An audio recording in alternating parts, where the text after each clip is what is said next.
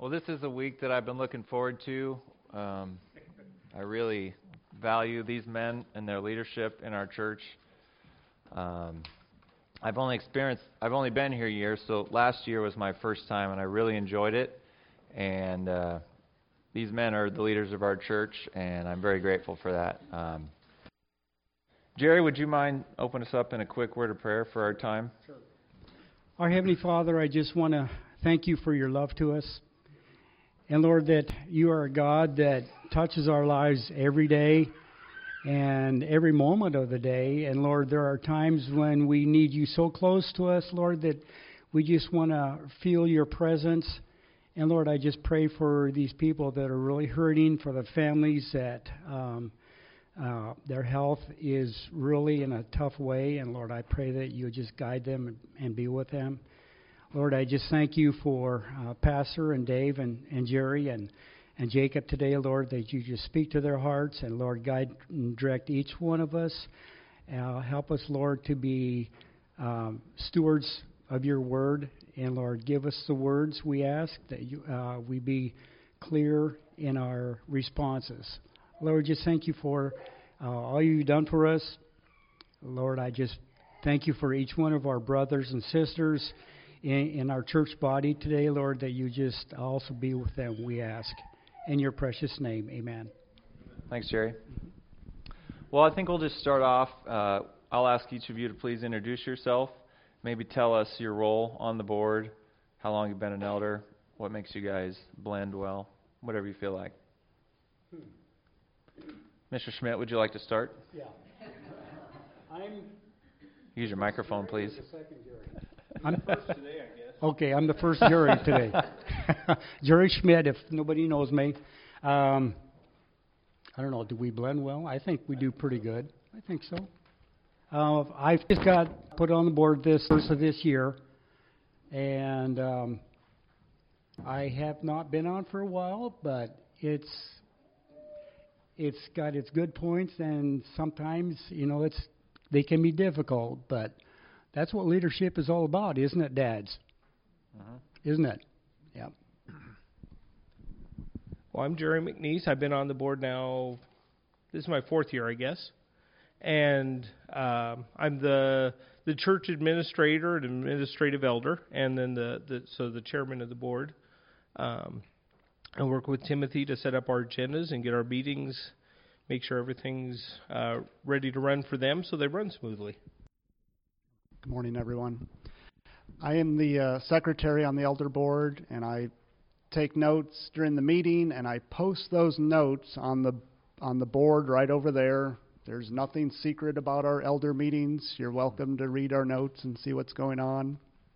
If you're curious about the financial health of our church or what's being planned, free to talk to us or look at the notes. And I also am the lead for the youth Sunday school classes as well. So that's my role. I'm Timothy Schmidt, and I've been on the elder board for 13 and a half years. And it's been a great privilege working with these men, working with other men in the church that I can see here this morning who have served as elders. And I just really appreciate that we have a metaphorical round table. There's no head in this church but Christ. And these men, they do a great job of leading and recognizing the role that God has called them to as shepherds of the flock, and not just board members who run the business of the church, but men who model godliness and are praying for the flock and shepherding in personal ways as well. Great. I understand you guys are reading a book together and discussing it. Excuse me. What book is that, and why did you choose it? David? This is the book right here. It's a Systematic Theology by Wayne Grudem. This is what we're going through, and in the last year, we've been covering topics such as the covenants, sin, nature of man, male and female, creation of man, Satan and demons, angels, prayer, miracles, God's providence, and creation. So there's a chapter on each of those topics that we cover each week each month, and we discuss them at our elder breakfast. And Timothy usually gives us some additional commentary on these subjects as well. So that's where we're at. But you want to? Great. Want to add anything? No, this is just a basic overview of all the theology that elders need to know. It's Romans in an expanded version. Great. Well, today being Reformation Day, I'm going to ask you about the Protestant Reformation. Specifically, what's the significance of it to us, our church, and you guys specifically? I was just going to share something. I just want to brag on Jerry McNeese here for a minute. He had this great idea, and in the bulletin here and in our calendar, there's a daily Bible reading, and it takes you through the Bible in a year, and that's great. You know, my understanding before that, before the Reformation, we didn't have a personal Bible in our hands, and we couldn't read the Bible on a daily basis like that and go through it through a year. So that's a very special thing, and I'm thankful that I actually go to a church that promotes that, a daily Bible reading, get it through it in 1 year. So that's a really nice thing we do here, and I think that's very special. Yeah, it was at the time when Martin Luther realized that there was abuse and extra taxes on the poor, and he nailed his 95 Theses to the door of the church, and his ornery students translated them out of the Latin, which was written for the leaders of the church at that time. And so, yeah, we have the Bible in our hand, and we have the personal relationship with God without all the steps of going through the priest and the formalities that they had to back then. He realized that the Scripture is sufficient, that Christ alone is sufficient, that His sacrifice. So, I did a little research again on the beginning of the Reformation, and there were several names that came to mind. There was John Huss, Mr. Wycliffe. Is that John too? Yeah, John Wycliffe. And like I mentioned, Martin Luther. There was a couple other men that were mentioned as ones that, what they say, they're the ones that had the spark, and Martin Luther lit the flame as far as Scripture being known to all the people. Remember when Scripture way back in the kind of the Dark Ages almost, it was all done in Latin, and the normal people didn't know how to. They didn't know Latin, and it was these men, and it was John Wycliffe that translated the Bible from Latin into English, and this is what gave the people, the poor people, the people of the world, to see Scripture for the first time, and so we got to be very thankful that here we are reading Scripture in our Bibles and not having to listen to somebody translate it for us, when we can see it for ourselves. And it's just an awesome deal that it just opened up a whole new world for the people of the world. I love those answers. I just wanted to put an exclamation point on it by pointing out that Jesus did that same thing in His time. He took the Word of God and He took it to the people, and He didn't pick disciples who were educated and part of the elite ruling class. He picked fishermen, tax collector, just ordinary people. And so the Reformation was that return to bringing the Word of God to the people and trusting them with it.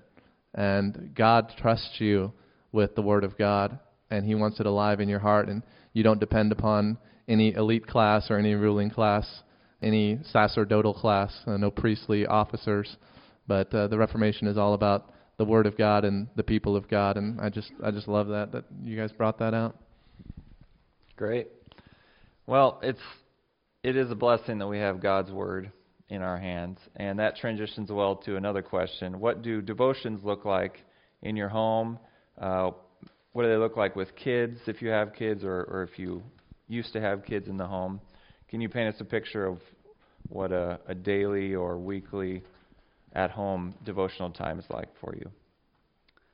Yes, when the kids were younger, I used to do a Saturday morning for an hour or 2 hour discussion, and it was just basically, what did you learn in Sunday school class, and let's have a discussion about it, go over questions.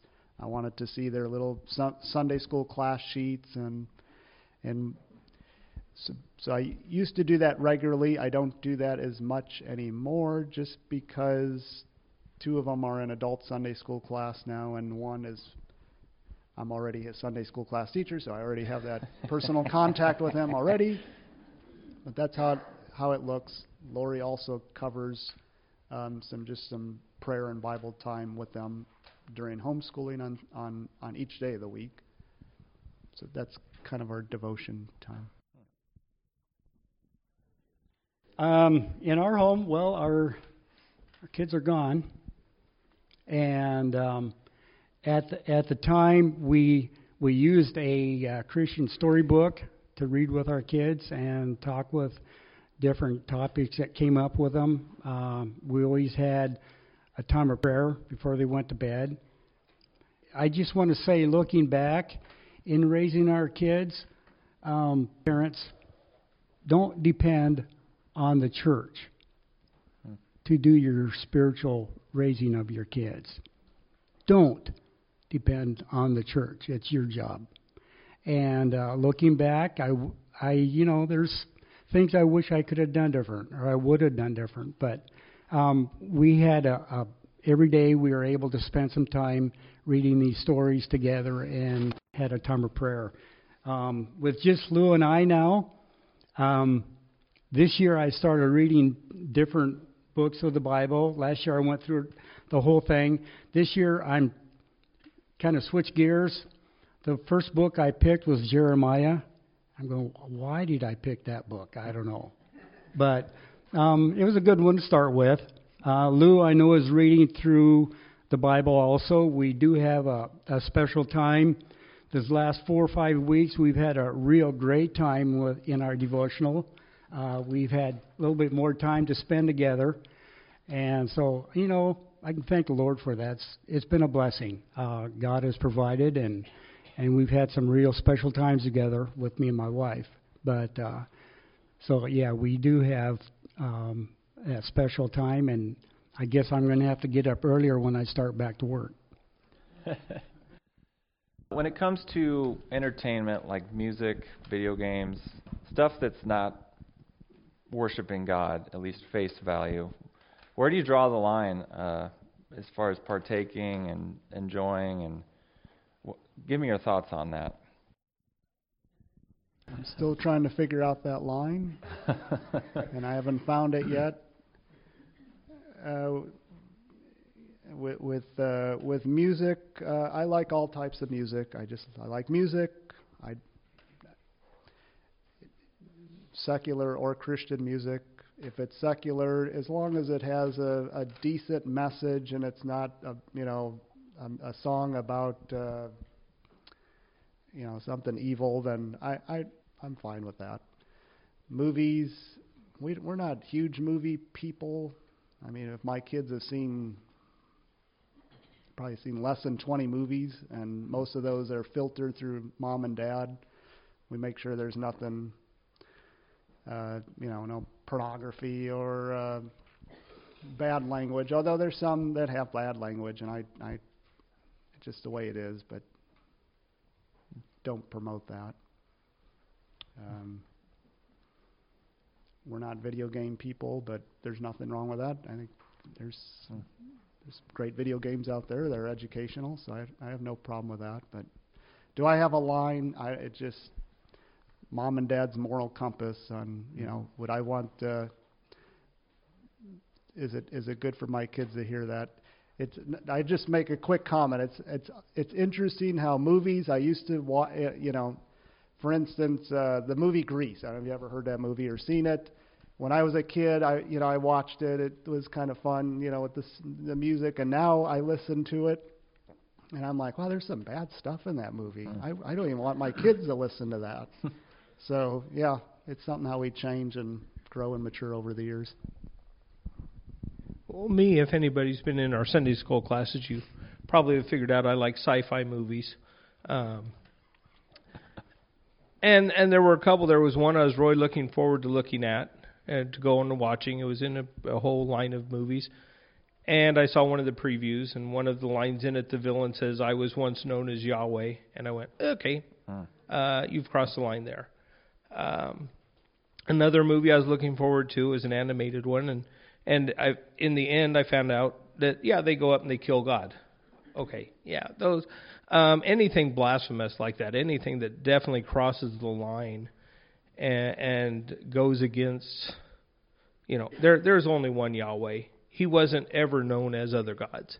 Otherwise, what movies are getting less and less. If you take out the language, or if you leave the language as your dividing line, it's getting harder and harder to go see movies. And music, I like all kinds of music, but I have presets on my radio, so if a song comes on, I just push it and switch stations. I don't even know how to run a video game. I'm not even sure what they look like anymore. I mean, can you play with them on your phone, or Yes. you can? Okay. Well, I do solitaire once in a while on my phone. Does that count for a video game? Oh, is it? Okay. Is it entertaining to you? Oh, Is the question? Yeah. Okay. Well, several years ago, Lou and I used to watch. We enjoyed NCIS, crime-solving stuff. When it got to be so, there's, like you said, there's some bad language on there. But when it got to be always, they started having more homosexual and gay couples on there, we shut it off. We're done. And just recently, last year, we canceled our cable because there was just nothing to watch. Even we were watching Cake Boss. Have you guys ever heard of that? And they even started getting stuff on there. I'm going, So now we're watching the show on, was it Roku? I think it's Treehouse Master. I don't know if anybody's ever heard of that. A family out of Washington, they build tree houses. Pretty cool. But even there was an episode here recently that they had a gay couple from New York or something. I'm going, I'm done. We still watch it, but we just monitor it. You know what I mean? So, that's the key. Like you said, we have to monitor that stuff. Okay, Pastor wants to say. I just wanted to add that, one of the nice things about living in the time that we do is that all the old stuff is still available. You don't have to watch the new garbage. You can go back and watch stuff, as far back as you want. You can go back 60, 70 years if you want. But, for some of the language and other things that get into the films, I just want to give a free advertisement for a service called ClearPlay. I know I'm not supposed to advertise when I'm doing this type of thing, but I just appreciate that they're there and they're in business, and they allow you to filter what you want out of the streaming services, and they also have a DVD service. So if you're interested in watching some entertainment without having to mute everything yourself, it mutes it for you, and I think it's good to have. All right. Do you guys have a reliable news source that you count on to get your information, or at least a couple? It seems more difficult to know what is truth from any sort of news source, so I'd like your wise input on that. Anytime I'm in the car by myself, I always listen to local or national talk radio, just curious what people are talking about, what the hot news items are. I get news headlines just at work with the federal government. I always scan Fox News internet in the morning just to see if there's any bridge collapses in the nation that I need to know about and be briefed on, or what the national conversation is about transportation funding and all that. So I'm curious about that. We also subscribe to the Epic Times newspaper. It comes out once a week. It's interesting. I also look at endtimesheadlines.org. Kind of gives you some idea what's going on in the Christian world. Also look at the Voice of the Martyr I get their monthly magazine on that. So yeah, it's a mix of a little bit of everything. If you don't know David, he works with bridges, so that's why he made that bridge collapsing comment. Well, I used to work for one of the news media, and I'm really doubtful there is a trustworthy one out there. Everything has its slant. I would love to know my brother find some interesting news things, and I haven't figured out where he's finding all his news at. I do just watch the local news, find out what's going on. Usually what's going on in our area is going on elsewhere. It just takes a little longer to get here. I used to listen to Fox a lot. I don't even listen to Fox anymore. Some of the news I get is from emails that I get, different news sources. I get on Facebook once in a while, but that's not even trustworthy. It depends on what's on there, who's on there, or whatever. I talk to a lot of friends. My family like to talk with my boys and other people that got different news sources, but I don't know. I don't even listen to any news media anymore. Well, on the topic of misinformation, my kids go to public schools, and it seems like at times what they're being taught at school is in direct opposition of what I'm teaching them at home. And it's not just, it's the obvious sexuality misleading. It's basing science on nothing. But there's logic issues, and I know Timothy spoke about this before, but I would like some advice or input on, are public schools still a viable, resource for the education of kids who want to grow up to be God-honoring people?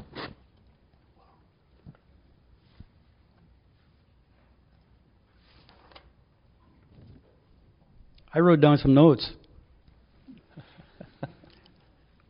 I'm going to say this, and you can disagree with me if you want. I think it is a viable option, but that's the word right there. But you're going to have to be involved in every aspect of your kids' education. Every aspect. You have to know the teachers and what they think and what they're trying to, what their agenda, even what's in the back of their mind. You're going to have to know that. You got to know what your school board is doing, and everybody has heard what the school boards across the country are pushing, their agenda, even here at Norris. So you got to be involved in everything. Yes, I think it's a viable option. I think there's probably some great schools out there that are not following some of the liberal agenda that's out there. But boy, you really got to be on your toes, I think, as parents. And unfortunately, they're even trying to make parents human terrorists now, from what I've heard. So I think it is, but I want to say that word "but," because the rest is on you as far as a parent. Well, I'm biased.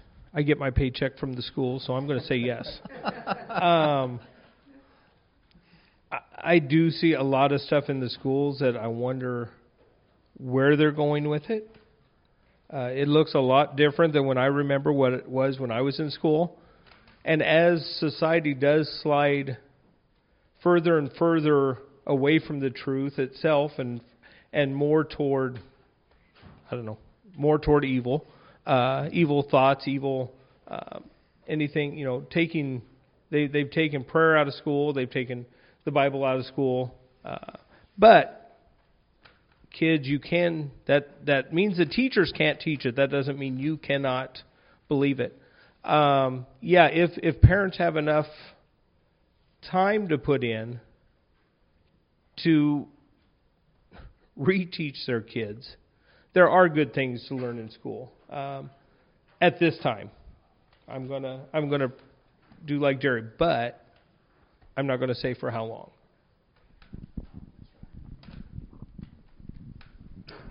We homeschool our children I would just make the comment that yes, I think there's still good quality Christian teachers out there and leadership in schools. I know they're out there.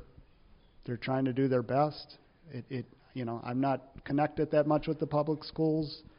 I hear some stories. It seems like the pendulum is going too far one way, and I hope I'm a pretty optimistic person. I think it'll shift back the other way because people get fed up with the way things are going with the public schools. But I am very thankful. We live in a time where we have a lot of options for education. There's homeschooling, there's private school, there's private tutoring, there's public school. There's so many curriculums out there. So we do have a lot of freedom in that. So, but anyway, I'm probably not the best to talk on that subject because we're not that connected. So I'm largely in agreement with what First Jerry said down there in the end. I grew up in public schools, and I went through the University of Nebraska and graduated there in '97. And so I wanted to just point out that schools are not the same, as it was already said, as to when you were in school. And even in the last few years, I think there's been a dramatic shift. Schools get to a tipping point, I think. There's a movement, and momentum builds. And so I do question whether or not we are past that tipping point with the public schools. I'm not as optimistic about the future of public schools. And we homeschool our children, but they are involved with some activities there at Norris, and we're trying to find out more about the school and give some good feedback and input to the school board, try to be a good influence there. Worldviews are very important. Worldviews are very important, and there's not a neutral position. The public schools are not neutral in relationship to the truth. There might be people there that are for the truth, but as a whole, the school is hostile to the truth. And if you're going to send your kids there, you need to know that and be aware of that, and your kids need to know that and know how to handle that hostility, because the hostility, sometimes more open, sometimes less, but the subtle hostility does have a lot of power. Sorry, I got one more thing I'd like to say. When we talk about the school boards, we talk about the state Board of Education, and I would like to say that we have a gentleman here in this church that wants to be nominated on that board to have some clarity, to bring some balance to what our State Board of Education is pushing right now. So if you don't know this, Matt Ennis is asking to be nominated on that board by the governor. So if you haven't put your 2 cents worth in, pray about it. Consider Matt as a nominee for that position. Yeah. The trick my son let me know he uses at school is, if it's an answer that opposes what God has said, you just write, the textbook says, and then you give your answer, and his conscience is clear. I thought that was wise of him. Thanks for those comments. That's a tough subject, and especially for me as a parent with kids who are currently experiencing that. I appreciate it. Let's move on to some prophecy topics. We recently hosted a prophecy conference. Why is that important? Why is it crucial to know what's coming? Why does it matter if I believe that the return of Christ will be on a certain time? Why does it matter if I have a pre-tribulation rapture review?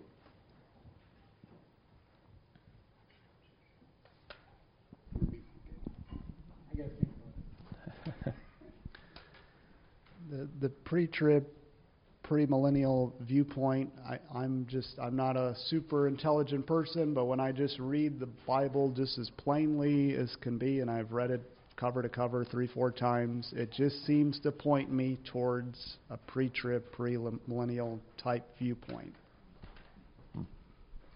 So if that's the case, then that's why aren't we embracing that? Now, if we read into it more than what the text is saying, then how do we discern that and decide, kind of make the judgment, oh, maybe it means this and that, and then who's right and wrong and the interpretation, and it just sends you down a lot of rabbit holes. So that's why I think it's important to just stick as closely to the Scripture, just as plainly to read it as, if that's what it's pointing to, then just leave it alone and let it speak for itself like that, and not try to make it say something that's not really saying, or make it try to fit your agenda. So that's where I'm at with that.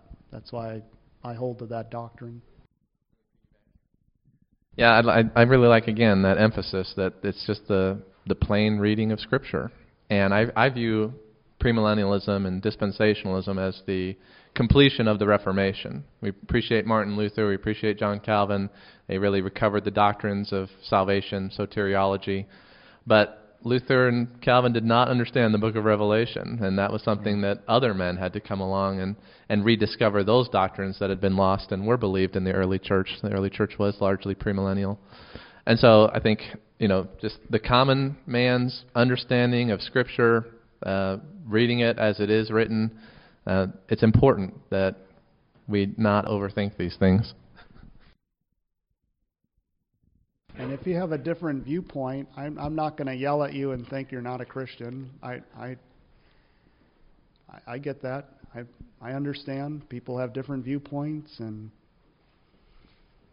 okay, let's have a good discussion about it. But at the end of the day, let's hug and say, we love you. We love each other as brothers. Well, I'm glad that the Lord is going to take us out of here before the Great Tribulation, because that's what I believe, that we're going to be gone. He's going to take us home, and we're going to let the world just go down in a heap of flames, as far as I'm concerned, after that. But there are several scriptures that I was reading just to think about. If you want to write them down, it's up to you. 1 Thessalonians chapter 4. 15 through 17, 1 Corinthians 15, 51 and 52. These are just a couple of them. Matthew 22 is another one. But I think they're so many of the scripture verses are so clear on this subject. Great. How do we keep the gender war out of our homes? How do the biblical roles of headship and submission play out in your marriage, if you're married? We don't have a problem. Wow.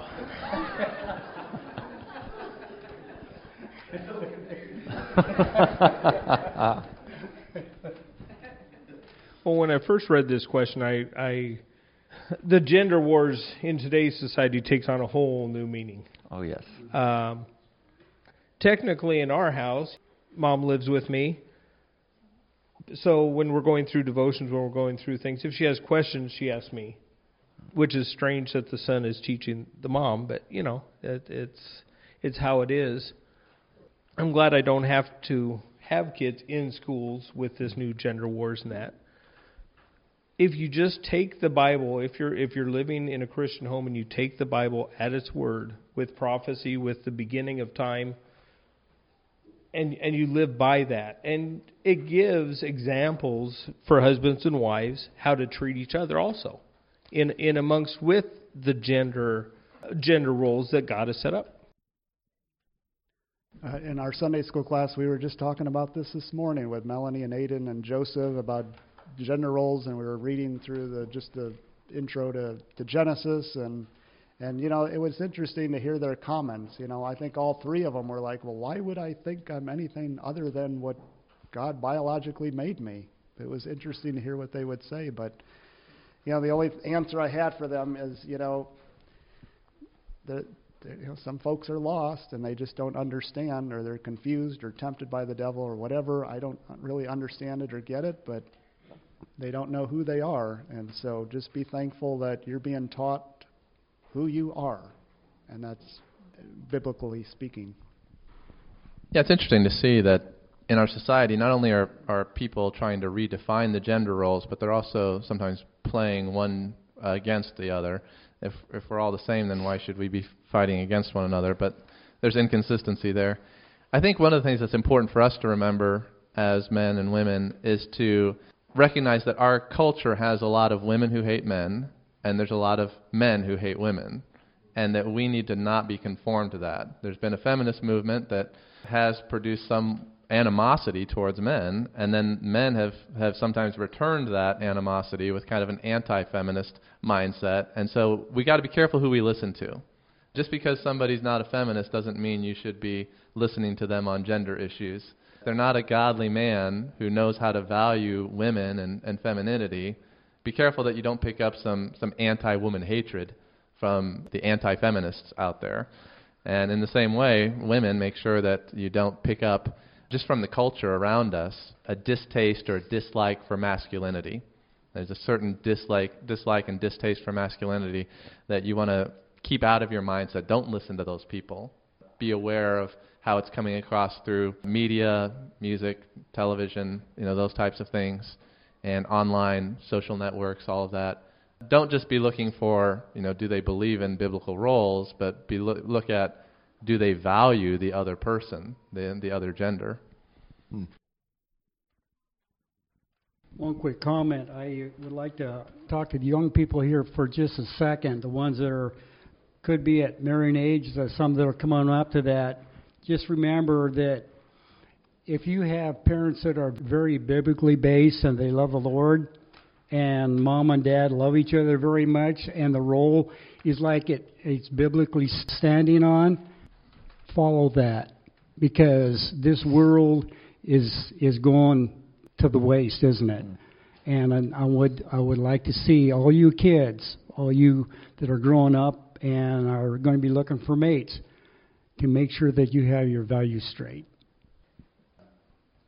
How do we reach a balance between enjoying the financial and material gifts we've been given and giving to the poor and needy?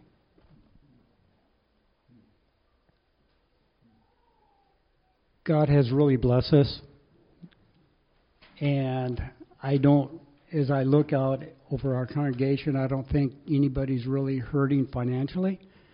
If you are, you need to step up and maybe swallow some pride and ask for help, because that's what the church is supposed to be doing, is to helping one another. I think I'm right in that position, that if you are hurting financially,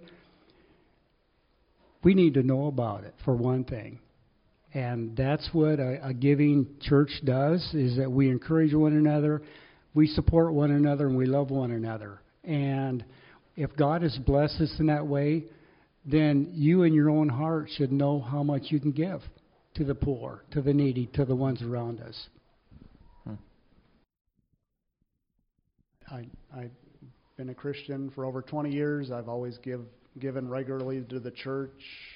If you're curious how much I give, I'll tell you offline, one-on-one. I can tell you what I do, but I always think that giving's important, and I hope that we, as just like Jerry was saying, that we can use that for folks that are hurting or in need of some help financially. And I think that's important that we can offer that. We should do that as a family and help each other out. So, I'll just keep it at that. God loves a cheerful giver. The instruction of Scripture is to be ready to give, to be generous. So just look for the opportunities that God wants you to give and be ready to give. It's really just comes from the heart. It's not, can I maintain this level, or do I need to be more sacrificial? You just need to look and see, well, are there needs around me that I want to meet? And do what you want to do with your money. God doesn't want you to give because you feel like you have to. He wants you to give because you want to, the same way that God gives. He wants to. And so it's not about, am I living too well, or, do I need to feel guilty about how you're living? No. If God's given you money, wealth, enjoy it. There's no guilt in any of that. You don't owe money to anybody that you don't owe. But if you want to give, you're free to give. And God wants us to be generous, cheerful givers. This next question is two-part. What does Scripture say about a professing believer who shows no fruit of the Spirit? Inversely, what can be said regarding one who outwardly rejects Christ but seems to show kindness, patience, self-control, etc.? Well, I know the first part, what does it say about somebody who doesn't show fruit? Unfortunately, the world seems to know one verse, judge not.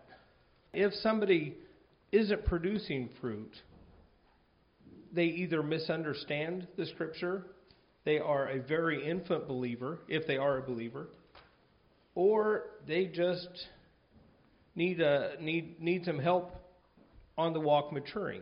So if somebody's not producing fruit, talk to them.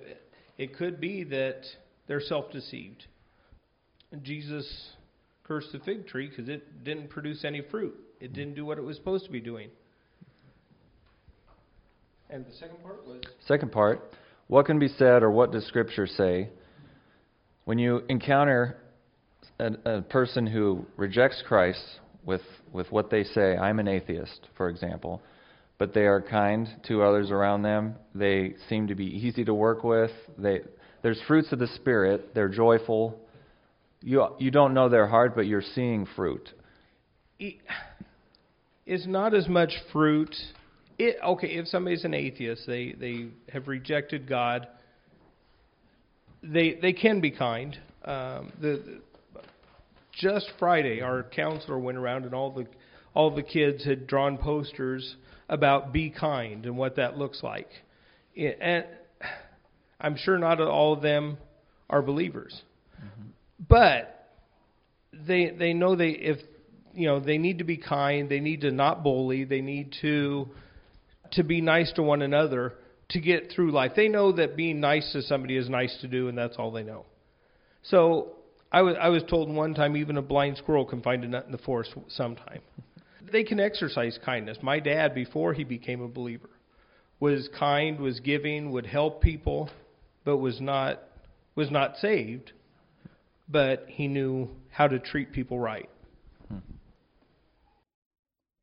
I'm going to move on to, we've been studying Romans 9 recently, so we'll have a few questions about that. Let's talk about how Calvinistic are each of you in your own views and the doctrines of TULIP. How important are they? I'll just remind us all, TULIP is an acronym stands for total depravity, unconditional election, which Timothy's been talking about lately, limited atonement, irresistible grace, and perseverance of the saints.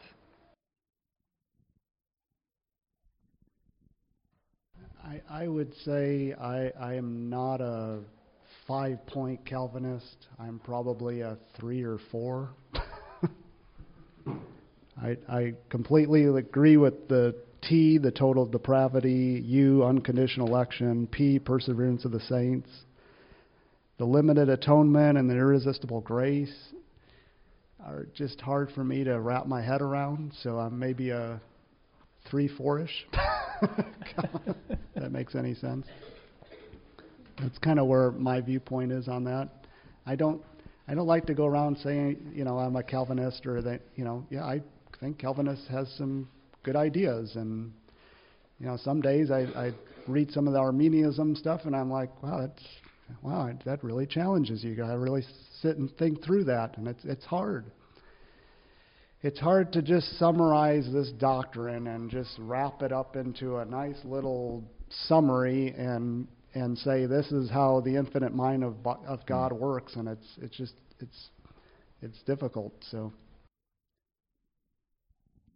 I guess I'm a 4+ because if there's unconditional election, then there would be irresistible grace. If God's called you, He's going to give you that grace to come to Him. Limited atonement.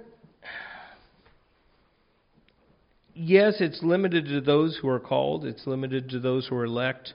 But it is unlimited that everybody could have that atonement at any time. Jesus' sacrifice was not limited. I have a problem just with the terminology, not the actual idea. Tulip is a flower, right? Mm-hmm. Okay. Yes. I would probably say that I am kind of like what Dave said, 3 or 4. I'm still trying to wrap my head around the limited atonement and irresistible grace.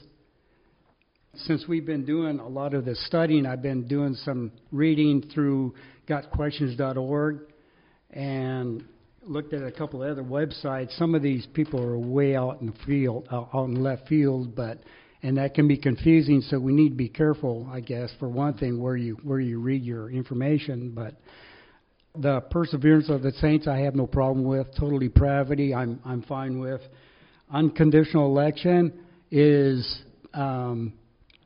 I was talking to my oldest son about this, and he says, "Well, what about free will?" And I think last Sunday you just mentioned something about the free will, but you didn't expound on it. Is more than I wish you'd done a little bit more on that. But so maybe you can go back next Sunday or something like that. Oh no, not next Sunday. We're going to be gone. Okay, so you have to wait. Okay, but that's kind of where I stand with it right now. I really, for one thing, I just want to say that I sure appreciate what many of our the men in the Reformation did, and this just kind of follows suit with all of that. That it brings more clarity to us.